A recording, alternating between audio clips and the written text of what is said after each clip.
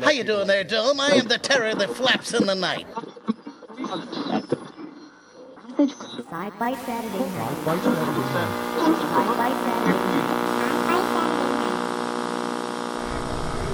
Night. We will begin a mass invasion.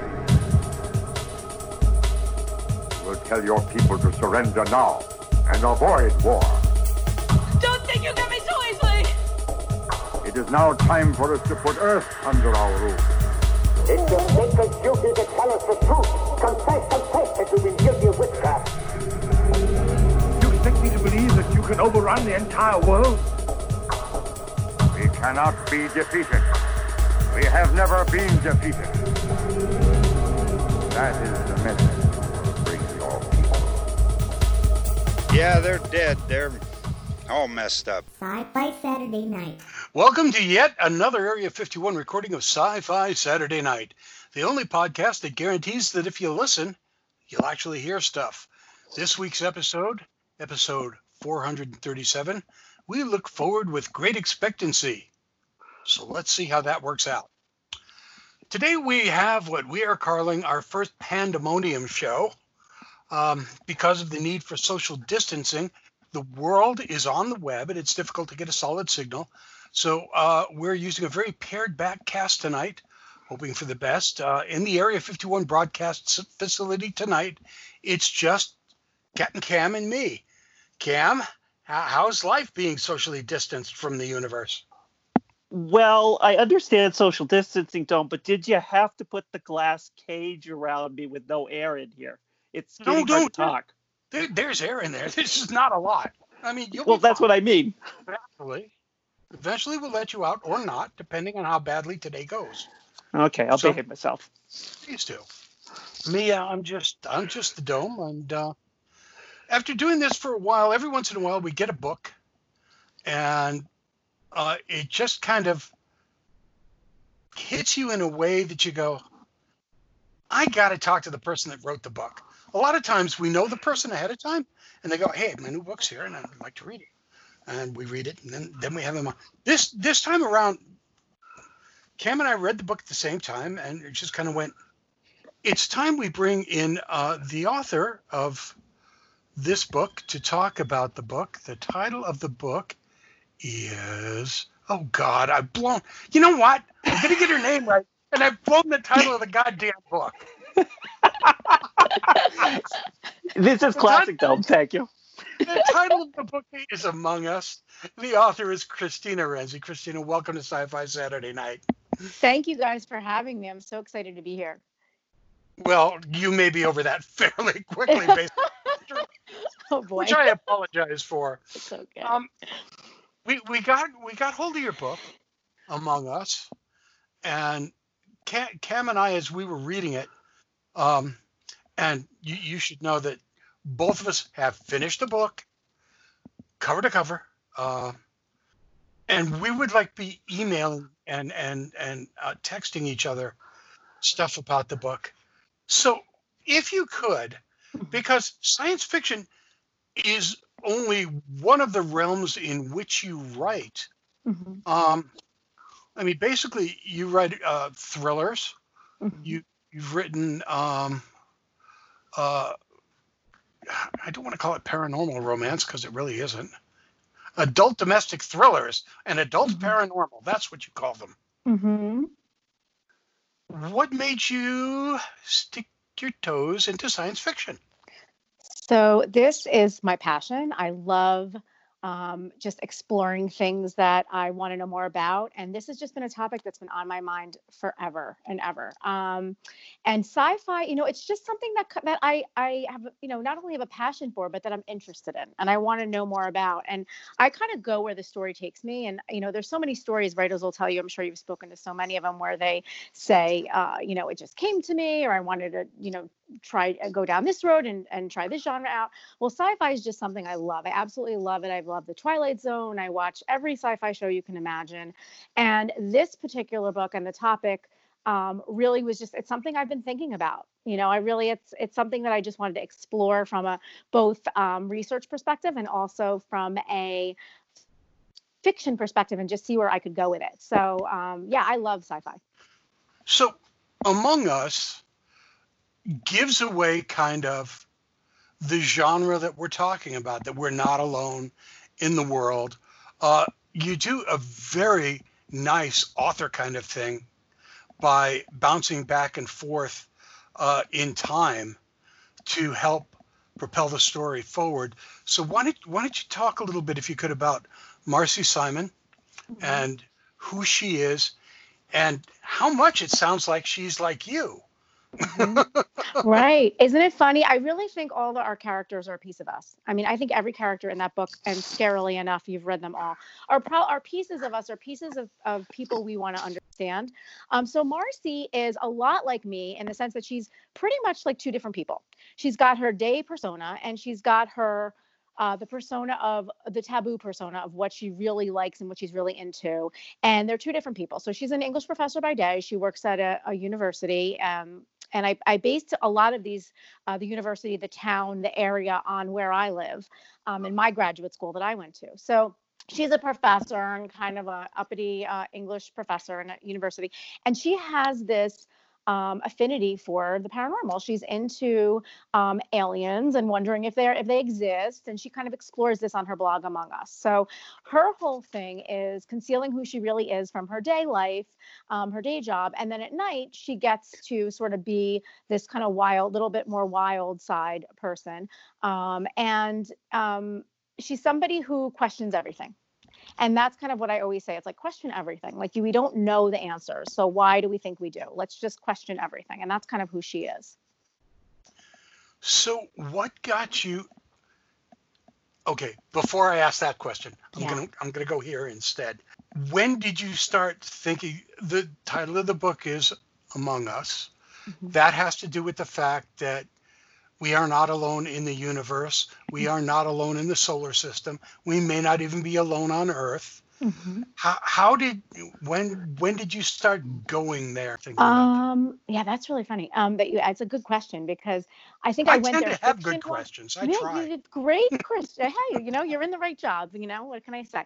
I always wondered, and I think I would say probably around the time I started writing professionally, I started really opening my mind up to thinking about the topics I wanted to explore, and I knew this was going to be one of them. And I just needed time to figure out what that story was going to be. But I tend to write about things that scare me. I write about things that I'm curious about, and I try to explore them through fiction. So yeah, this is something I always kind of wondered about since I was little, like since a little kid. I always wondered what's out there, who's out there, is anything out there, are they here? I always thought about this stuff. And then I think when I started getting into writing, I really wanted to just learn more about, what is that all about? Meanwhile, in real life, I have family that was in the military. My husband's family was high ranking in the military. And it made me think of that too. Like, what do they have access to? What do they know? So I started writing this book, I would say like in 2016. And it had been on my mind a lot before then. And I kept going to it and leaving it and coming back. And it was watching, believe it or not, watching shows like Unsealed Alien Files and government conspiracy shows, that when they started pulling up these documents and talking about the Freedom of Information Act and all these different places that people say they exist, but there's no true proof that they exist, I started looking into that and thinking, well, what if they do exist? What if this is really what's going on? And it scared me enough that I wanted to write about it. How far did you take it when you were, looking at it? Did you? The government conspiracy, government cover-up, Area 51, Roswell, because there's touches of that in this novel all over the place. So what scared me the most was Dulce Base. I'm sure you guys know about it, and I read about it and watched shows on it about this secret base.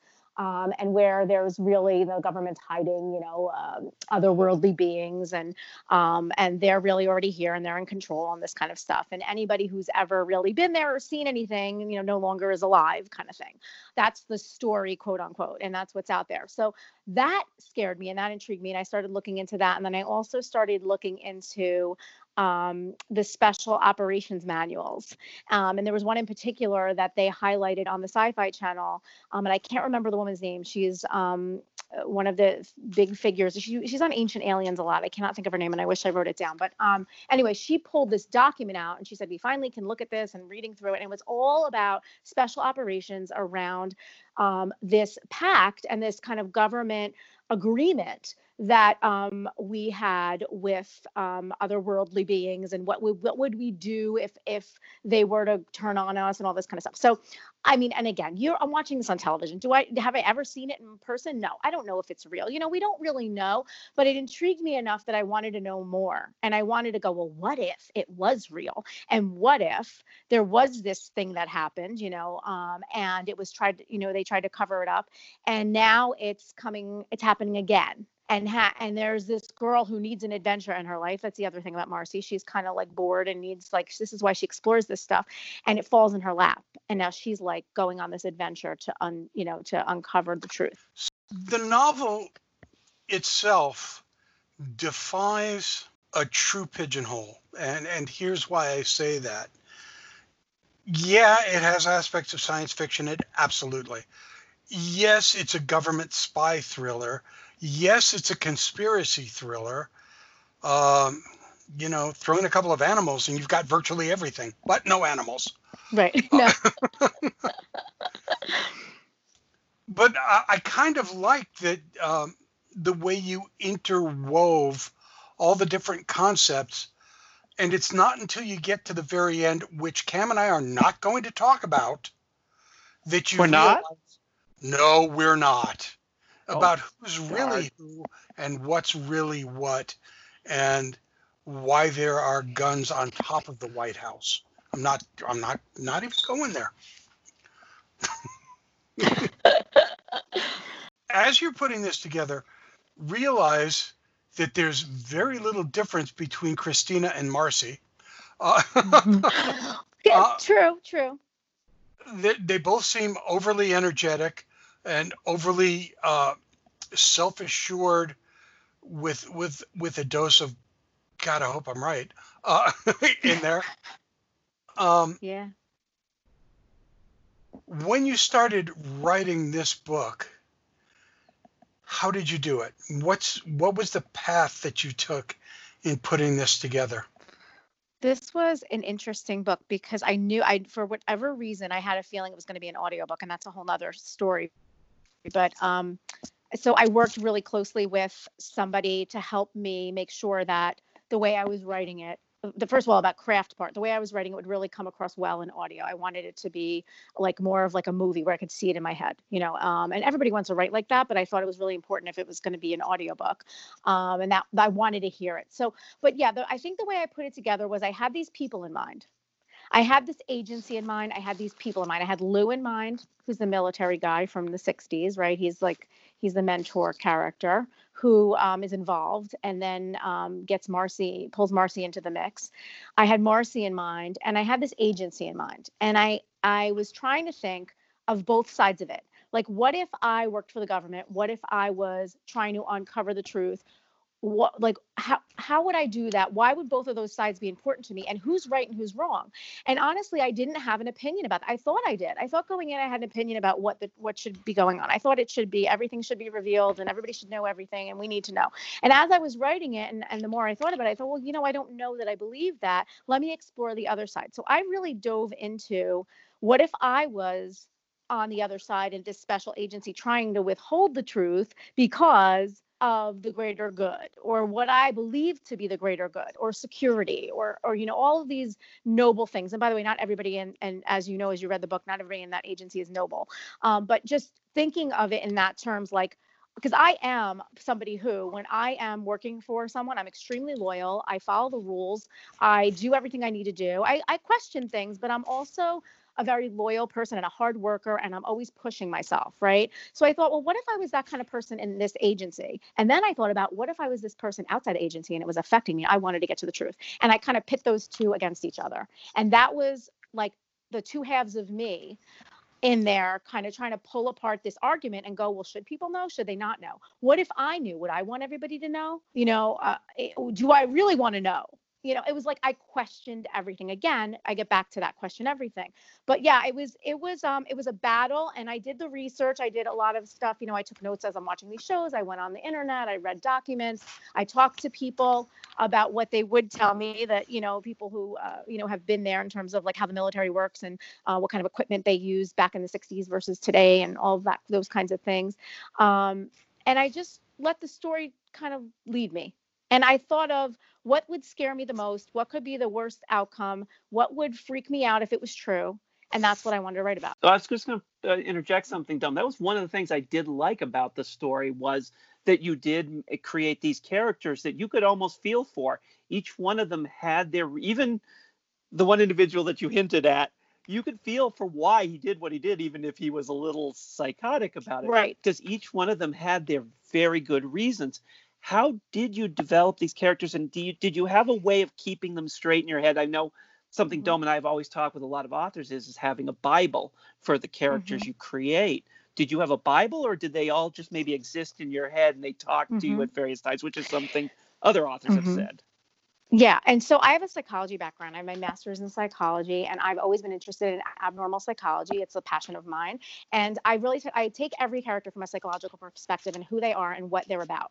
And I let them show me. Right. So I have a very simple way of doing it, because I tried the whole character thing, and I get overwhelmed and stressed out trying to plot every little piece of them out. And I said, okay, this is who this person is. And this is and I look at them from a 3-dimension, like we all are. We're all very complicated. Humans are complicated. Like we are not one person. We're several people, and depending on where you are. So I try to give them several different views in terms of who they are, to make sure they're 3-dimensional, like every author's trying to do, and things that were kind of sometimes in conflict with each other, because I feel like that makes it interesting too. Like if you're, a loving family man, but you're a killer. What and why are you doing it, and are you getting pleasure out of that? Some are, some aren't. And how loyal will you be to your organization? That's another character, who's got this attitude, and he's kind of an air about him, Pierce. And it's like, how loyal is he going to be? What's he going to give up? What's he willing to do? So I really wanted to come up with who these people were psychologically, and then once I knew that, I let the behavior show who they were. And I just remembered when I was writing them, I would say, like, this is who he is. Don't forget that. And as you're writing them, you have to show that. I wanted to show both sides of it and show that they could be a normal person and they could have a life, but you don't know who they are. And the reality of life is that you don't know who your neighbors are. You don't know really who you're dealing with. And that's the truth. And so, and the other part of it is there are people out there who truly aren't, they say evil. It's just like, what does that even mean? I always question that when I'm writing too, like, what is evil really anyway? Because some people who are doing evil sort of things, and I would say was evil, they think they're doing the right thing. And who am I to say it isn't, So, but yeah, so that was kind of where I came from that perspective versus writing down every little thing about them. I let them come alive through the story, but by using who they were psychologically. The thing that I found most interesting about that was the fact that you refused to let any characters be black and white. And that made a big difference in the read, that every character was a gray character. They weren't totally good. They weren't totally bad. They weren't totally evil. They weren't totally self-motivated. Every character had a sense of depth and reality to them. And as a reader, you really come to appreciate that. And I appreciate you saying that, because that's something that authors work hard at doing and never know if we got it right, because we know our characters so well. But like when you work with an editor, and that's a big part of the writing process, right? My editor would just say to me, well, what do you mean by that? And what, and he would drill me on the phone, and I would push me. And I think that's what you need, because, in my head, I get it, but am I getting it on paper that way? So I'm glad you said that. And I really looked at them as real people. I mean, obviously they're characters, I know that, but I based them off of not any one particular person I know, but characteristics of people. I thought, well, if I took a little bit from this guy and a little bit from that guy, I made Lou.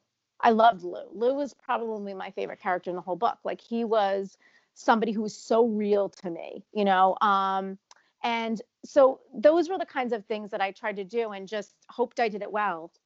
That was my job.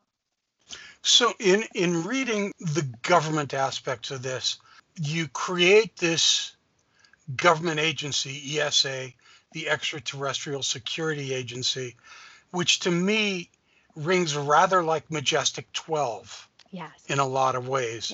Is that where you got a lot of that from? It is. Yep. It is. It certainly is. It is. That's what I really, that was what drove this story. That information drove this story because it scared me, and it made me think about, you're a writer, you're creative, you're, thinking all of these fantasies, and I laugh and say, oh yeah, I believe in everything, because I don't know what's real and what isn't, and I am confident enough to say I don't know it all, and I'm not supposed to, and that's okay. Like I'm okay with that, but I like exploring these things. So yes, that's exactly where it came from. I try to put my own spin on things and think like, well, what if all of this stuff, this baseline stuff is true? Like, what's the the other stuff that we didn't hear about, and what could that look like? What if this is happening? That scares me, so I tried to scare myself while I was, and I did. And there were days where I was doing research, and I tell you, I was doing research one day, I was home alone in my office with the door closed, and my doorbell rang, and I have a little camera, and I go look at the camera and no one's there, and I'm like, really? I shut my computer down. I'm done for the day. Okay, guys, you're tapping into my computer.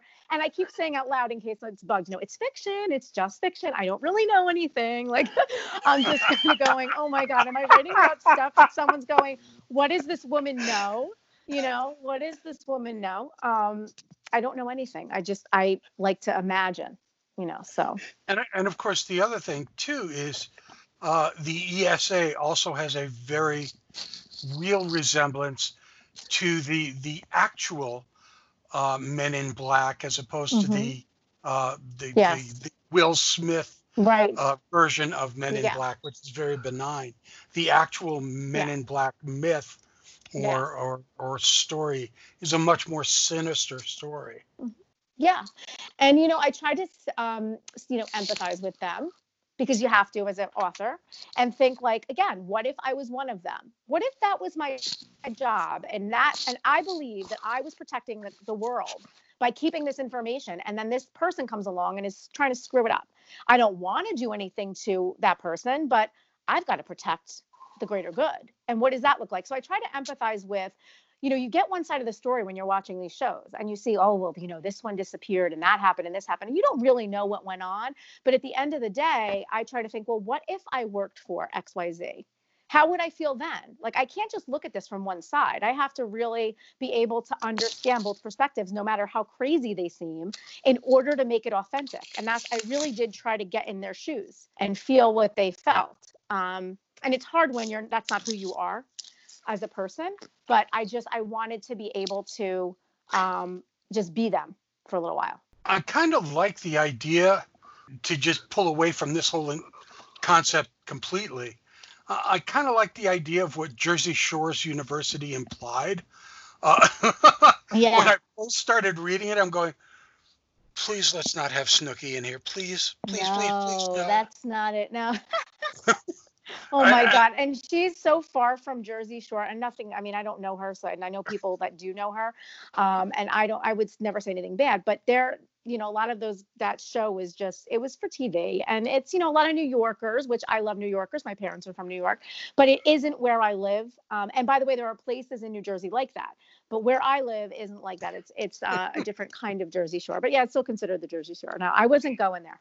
Every once in a while I'd hit that and I'd go, no, it's not that. Move on. Try and forget that. No.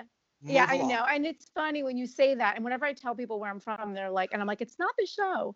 And the show has its own flavor and all of that, but not where I live. But yeah, I actually based it off of the university where I got my graduate degree, which isn't far from where I live.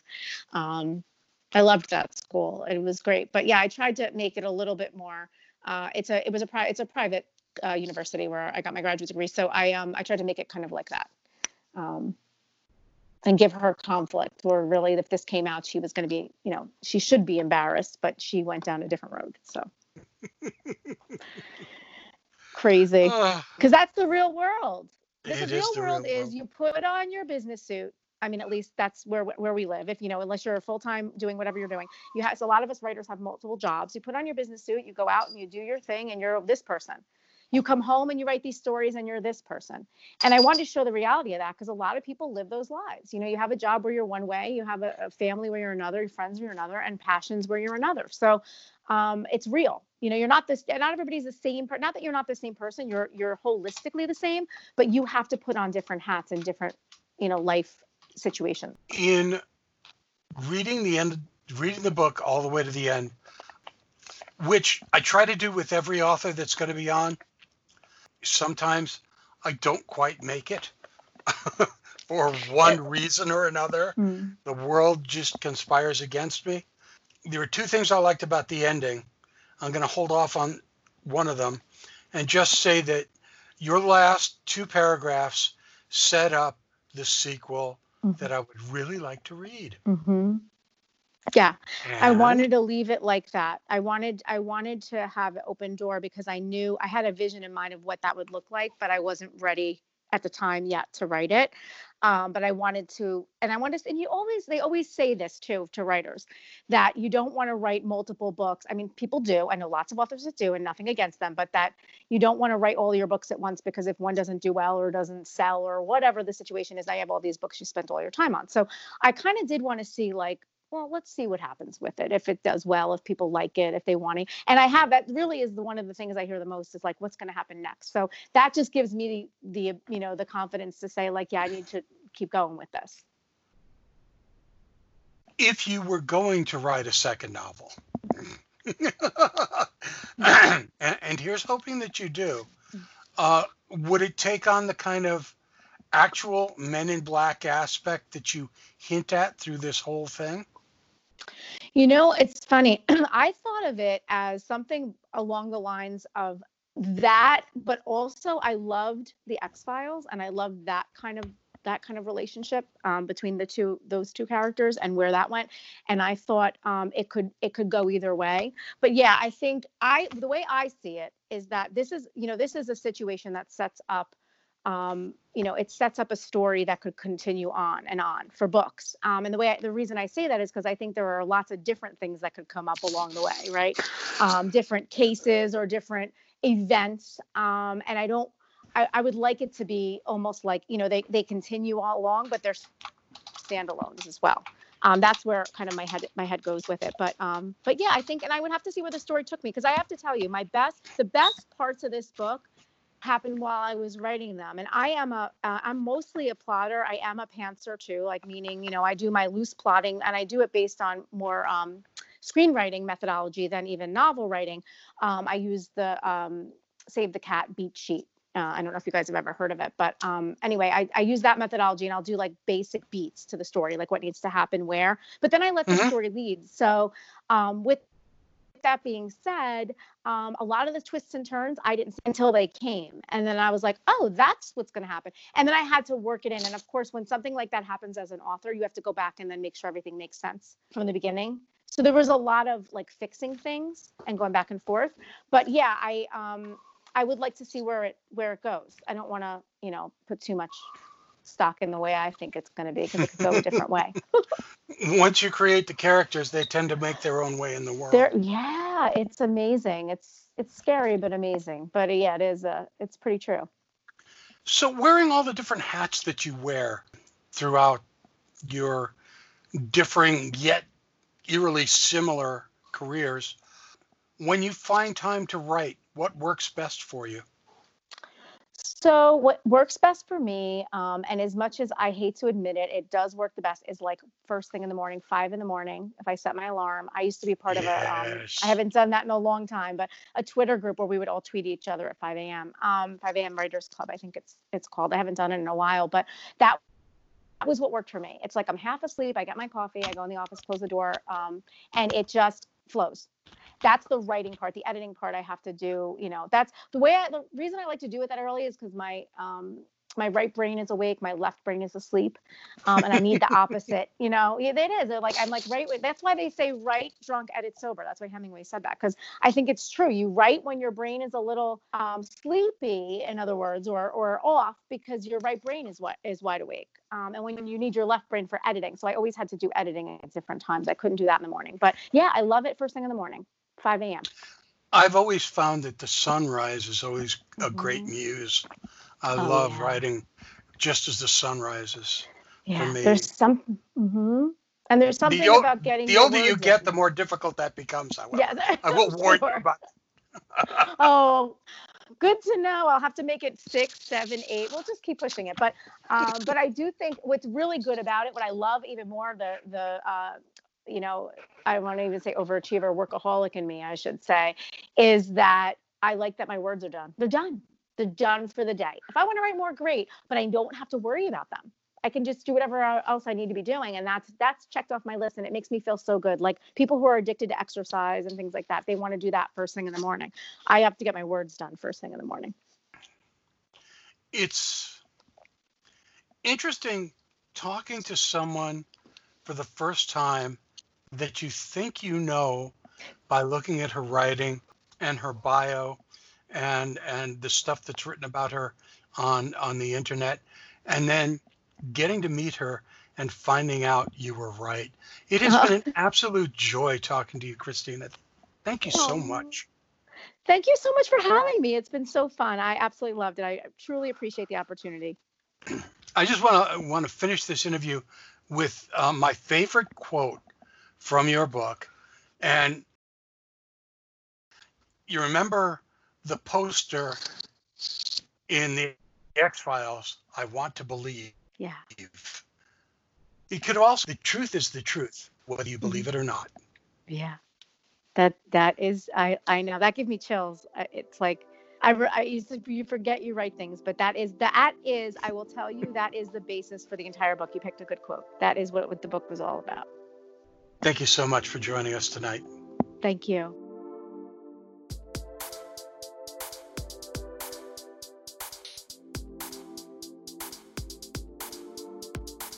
Sci-Fi Saturday Night is the official podcast of Granite Con, Plastic City Comic Con, and the Upper Valley Comic Expo.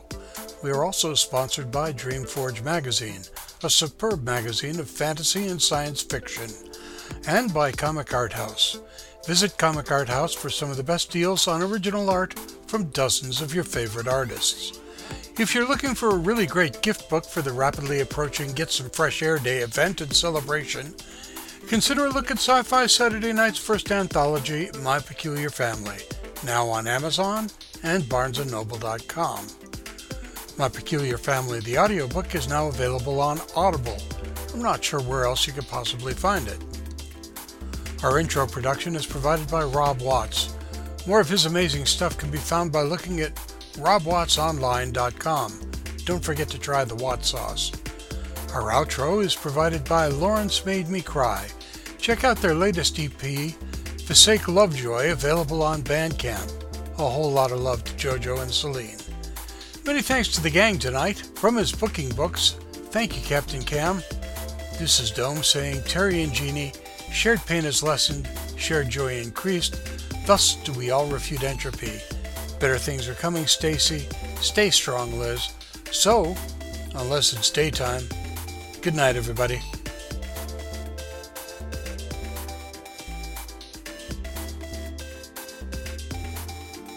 That sounds perfect.